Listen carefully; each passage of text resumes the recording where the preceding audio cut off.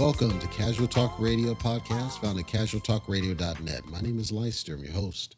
Thank you for dialing in today, whether you're an existing subscriber or a new listener. We welcome everybody. Got a couple things to get out of the way first, and then we're going to get right into our topic for today.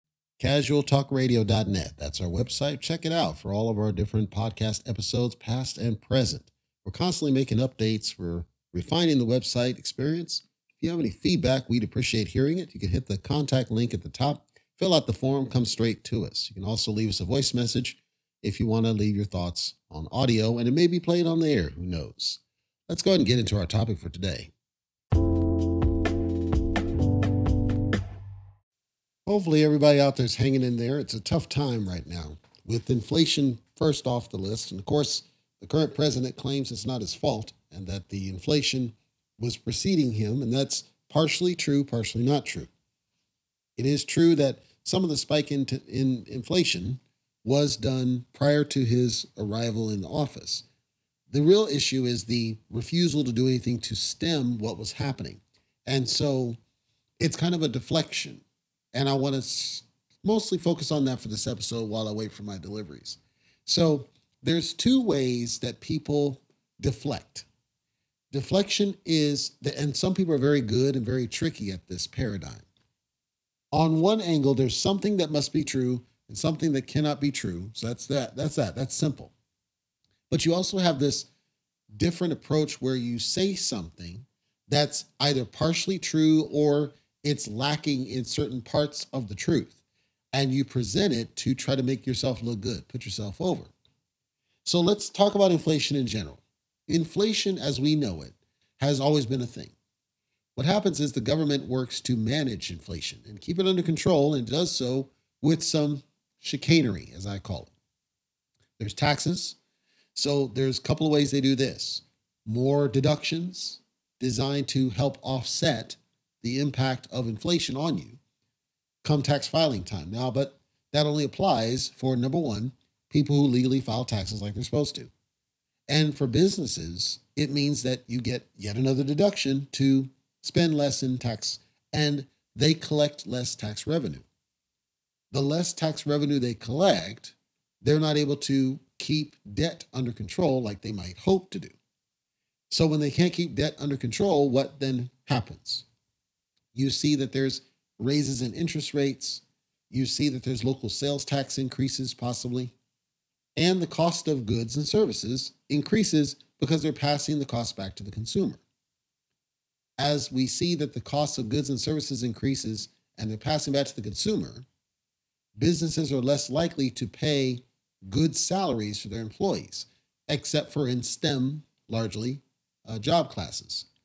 Everybody else is still dealing with garbage salaries. I just actually had somebody reach out, and it was for a contract role, which is what I do, and they were offering very close to half what I normally make, which is a joke. Now, I didn't respond because this company didn't do what I think they should do, which is email me directly. They BCC'd me, which really gets on my nerves. So I don't respond to those. But it was close to half what I normally make, which is a joke because as I've given the update before, I have 3 endeavors. I have one that's going to start on Monday. The second one started paying full as of this week. The first one pays and has been paying. They just pay slower than I want. So between just the first and the second, I'm sitting pretty good, or I will be. Expected to be in pretty good spots in November. There's going to be a pretty large expense I got to pay. Then I have to buy another car. That's a mission in of itself. So there's some of that money's going to flow out, but I'm no longer as worried about it as I might have been in the early part of the year in Q1. But I'm one of the STEM. In what I do for a trade, I'm STEM. I'm technology. So I understand when I just had the one endeavor I mentioned that I was feeling the burn. I was feeling how hard it is just buying a pack of bacon being $13 is a joke. And I had ordered takeout a little bit ago, and something I was used to being like, $7 or $8 for a meal. It's like $13. So I understand, and I don't fault the restaurants. They're doing what they have to do to keep up. But what this means is that inflation is everywhere. Everybody feels it. It's not just for the middle class or the lower class. Wealthy feel it too. The price of things, by and large, goes up. Certain things don't go up because they're selling at a loss, like video game consoles. video game software. Video game software has a margin of profit already built into it. And so they don't get, increases in their prices, at least not yet. And then the hardware is sold at a loss. So they don't pass a lot of that expense back to you because they want you to have the console in order to use the games. So some of these are exempt, but when you talk about food, which is ultimately a critical thing for people, it's up across the board, pretty much unilaterally. We also are seeing supply constraints happening. Now, if you look at 2021, so let's start at January 2021, when the current president took office, immediately the priority should have been, let's get the economy back under control. But we also have to manage this pandemic. I don't believe that that really happened. And you're questioning me, but the truth is there was not an approach to manage expenses while managing the pandemic. The focus was largely on the pandemic and what he wanted to do as directed by Fauci. So what you ended up with is a lot of people losing their jobs, people ending up homeless that didn't need to be, and a bunch of people getting banned off social media and a whole bunch of nonsense that didn't need to be because the focus was in the wrong direction. Meanwhile, this inflation is getting out of control. The economy is not being managed like it was supposed to be. So I'm saying that were I in his position, the very first thing I'd have tackled walking in the office is, first of all, let's keep with the mantra we did before. This is a choice for anybody that wants it. We're going to make it available at no charge. And we're going to prioritize over the counter. You don't need to give your information. You can walk into your local CVS or Walgreens and pick it up. You will have to show ID at the back, but you're not going to have the fingerprints. You're not going to show a test or any of that. You can just get it just like epinephrine because we want to cover as much as possible. There's going to be some people that don't want this jab. We understand. That's why we're prioritizing the OTC. We're going to make both available. You can choose which way you want to go. We're going to strongly recommend this to you, and we're going to make it accessible and not charge and not violate your privacy. Meanwhile, employers, you are not allowed to fire somebody if they choose not to do it. You are not allowed to require it. And if somebody chooses not to tell you information about it, you cannot force the issue. If we find out that you've done that, we're going to come down on you like a ton of bricks. Use this opportunity to tell in this case, American people, but it's really worldwide, that no, we still care about you and your individual rights, your body, your choice. We want to support this. And we want to make sure that you keep a roof over your head, food over your table. Something you've heard me say on occasion. I don't agree that our government should have ignored that mantra, and they did. So now this president, the current president, is starting to talk about the gas prices being out of control. It's a little bit too late because we've taken so long to try to fix it. So they're tapping into oil reserves to try to offset the price at the pump. It's not going to have a long-term appreciable benefit. And frankly, it drains reserves that could be used for other things.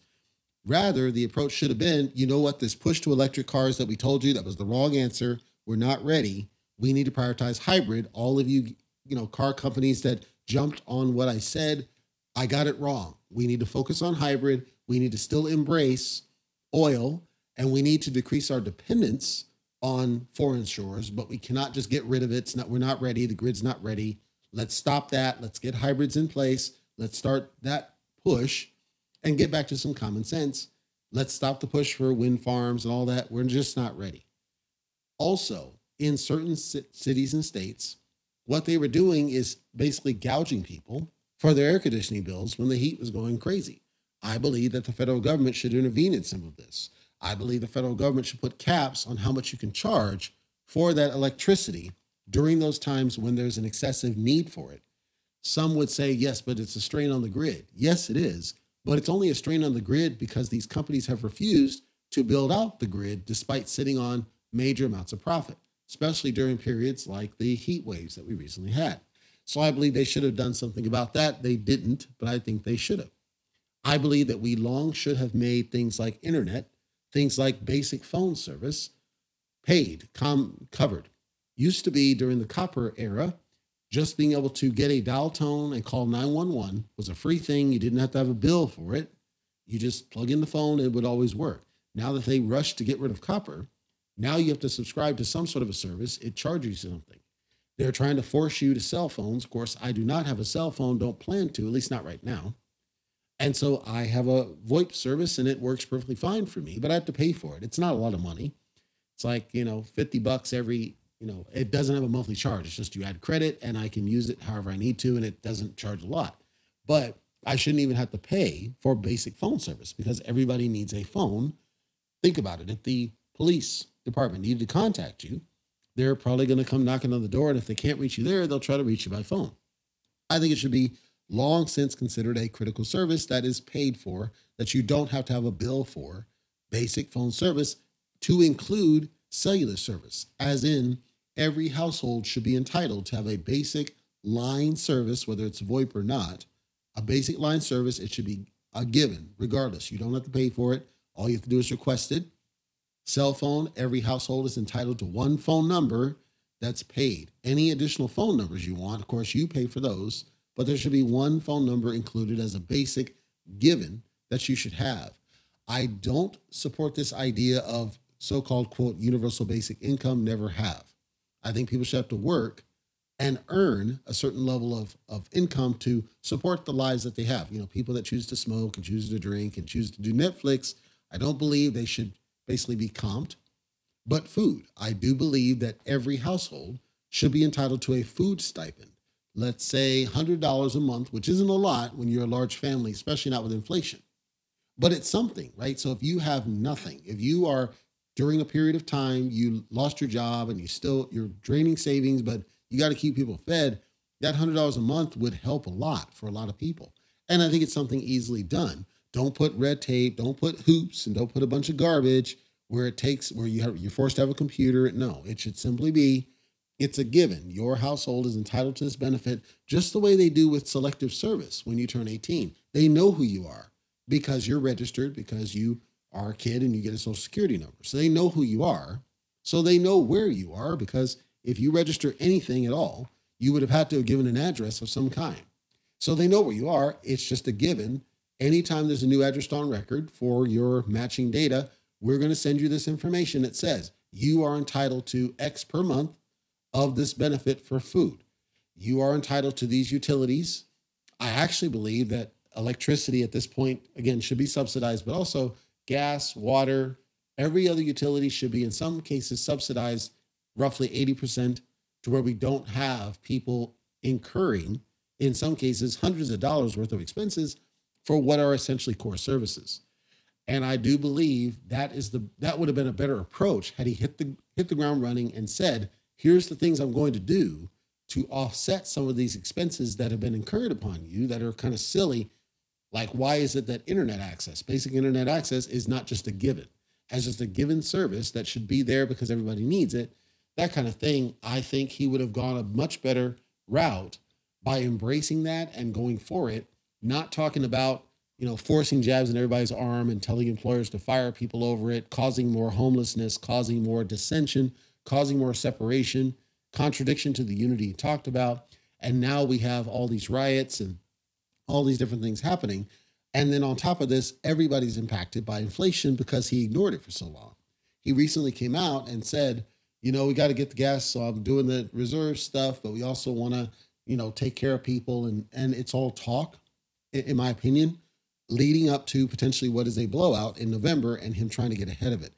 That's why I think it was strategic and I think it was intentional that he purposely ignored the plight of the vast majority of people, that everybody was harmed. Everybody was harmed financially, period. Doesn't even matter if you're wealthy, because they got bit in terms of inflation and the cost of things. They got bit on their taxes. They got bit on loss of revenue. Some of them couldn't work. Some of them couldn't sustain what they were doing because of the lockdown. So everybody was affected financially. And there was no desire to address that for everybody and say, this should be priority number one. I know there are some people that don't agree that the economy should be priority number one. They care about some other cause. They care about, the Roe v. Wade, whatever. They care about the schools. They care about, the jab. They care about anything else.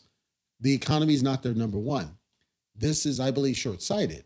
Doesn't mean that you should not have your own entitlement to feel how you feel. I'm saying the economy affects everybody, and it should be priority number one for everybody because everybody's affected.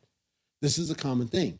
Roe v. Wade does not affect everybody. Roe v. Wade potentially affects those who are trying to have a child or plan to, or who don't want to have a child and don't want to be forced to, right? That's who that affects. Not every state has a ban. I know there's been communication saying that that's the case. It's not the case, which means there's a choice. You can choose to uproot and move to a state that's in line with your benefits and values, which is the way it used to be. Some people don't want to hear that. They want to stay in their area and force their area to change for them. This is kind of the story of society, which is that that's what got us in this mess. Everybody wants to force change on other people instead of using the choice that you've been given as an American citizen, in this case, to just go a different route. If your state doesn't support your principles and values, get out of it. Trust me, I will be out of Nevada the moment that it's financially practical and I find a place that is not going to do the games that certain states have already tried to do. Because Nevada is not in line, at least not the state, is not in line with the way I believe and the way I feel. Certainly not with this Nazi garbage they did with this yard violation nonsense that I can't control. So I do plan to leave because that's not in line with the way I believe. I believe you should be able to do whatever you want on your property.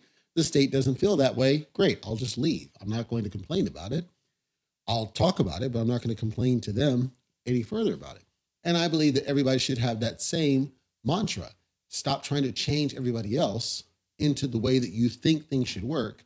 Now your priorities shift because you're focusing on what is most going to affect, what's going to benefit everybody, what's going to impact everybody, what should we fix that everybody could benefit from. And the truth is, there's not a single person in our country who would not benefit from a focus on the economy. That's the truth of it. Once we get the economy sorted out, we can talk about all the other varying issues that we've imposed upon ourselves. But I would rather make sure everybody's taken care of at the end of the day. I would rather get to a point where we're not spending so much money and having so much dependency on the government for some of this. I would rather get to a world where, at least somewhat close to what we used to have, that your salary, a single person's salary, can cover an entire household without you having to burn hours on call shifts and hold down two jobs. It should simply be you as one person make enough money that you can take care of a household. You're not forced to have dual income. You're not forced to have multiple jobs. You're not forced to work gig in the evening. You could just work a normal job, and those employers take care of you. They don't abuse you. They don't disrespect you, and they respect your personal space. And you feel empowered to push back and tell them no if they're asking you to do something that you are ethically opposed to, and you should not have a fear of getting fired. The government should protect your right to protect your personal space, and they don't. And that's what got us into this situation now. Now it's kind of too late to try to change what we're dealing with here, which is why the only hope we have is a blowout in November to get people that are arguably just as greedy as other people so that they try to force change back to a normal.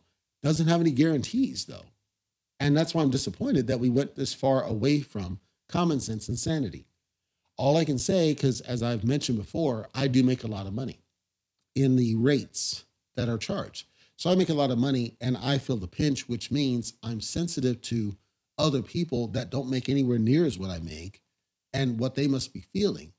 Because again, I make a lot and I feel it. So I feel what others have got to be feeling. And I don't like it because a lot of it was preventable and avoidable if we focus on what affects everybody. And no, jabs in the arm do not affect everybody because unfortunately, there are some people who physically cannot take jabs. There are some people who would have preferred having the OTC for whatever reason. There are some people whose religion does not allow them or support them doing this. There are some people who have their own bodily preferences about things, and we should have always respected that, and we didn't. Instead, we turned people against each other and created essentially a caste-based system, C-A-S-T-E, rather than doing the right thing, which is everybody's financially hurting. We're going to get this back in line, and we're not going to move forward until everybody's good financially speaking, that we don't have as many people homeless, that we don't have people losing their jobs over silliness, that we don't have the level of discrimination that's occurring, that we're not focusing in the wrong direction, and we certainly are not just listening to the voices of social media. That's all we've got here today on Casual Talk Radio, Gentleman's World. Hopefully it's been informational, educational, and helpful for you. We upload every Monday and Wednesday, so we'll be back for our next episode. Whether you're a subscriber or not, we appreciate you for dialing in today. We know you got choices. We will be turning back on our guest cadence. We are doing the screening process that's coming very soon. Keep up to date with what we're doing at casualtalkradio.net. You can also subscribe at the bottom to get alerts whenever there's a new episode posted, or you can add it to your platform of choice. For now, take care, and I will see you on our next upload.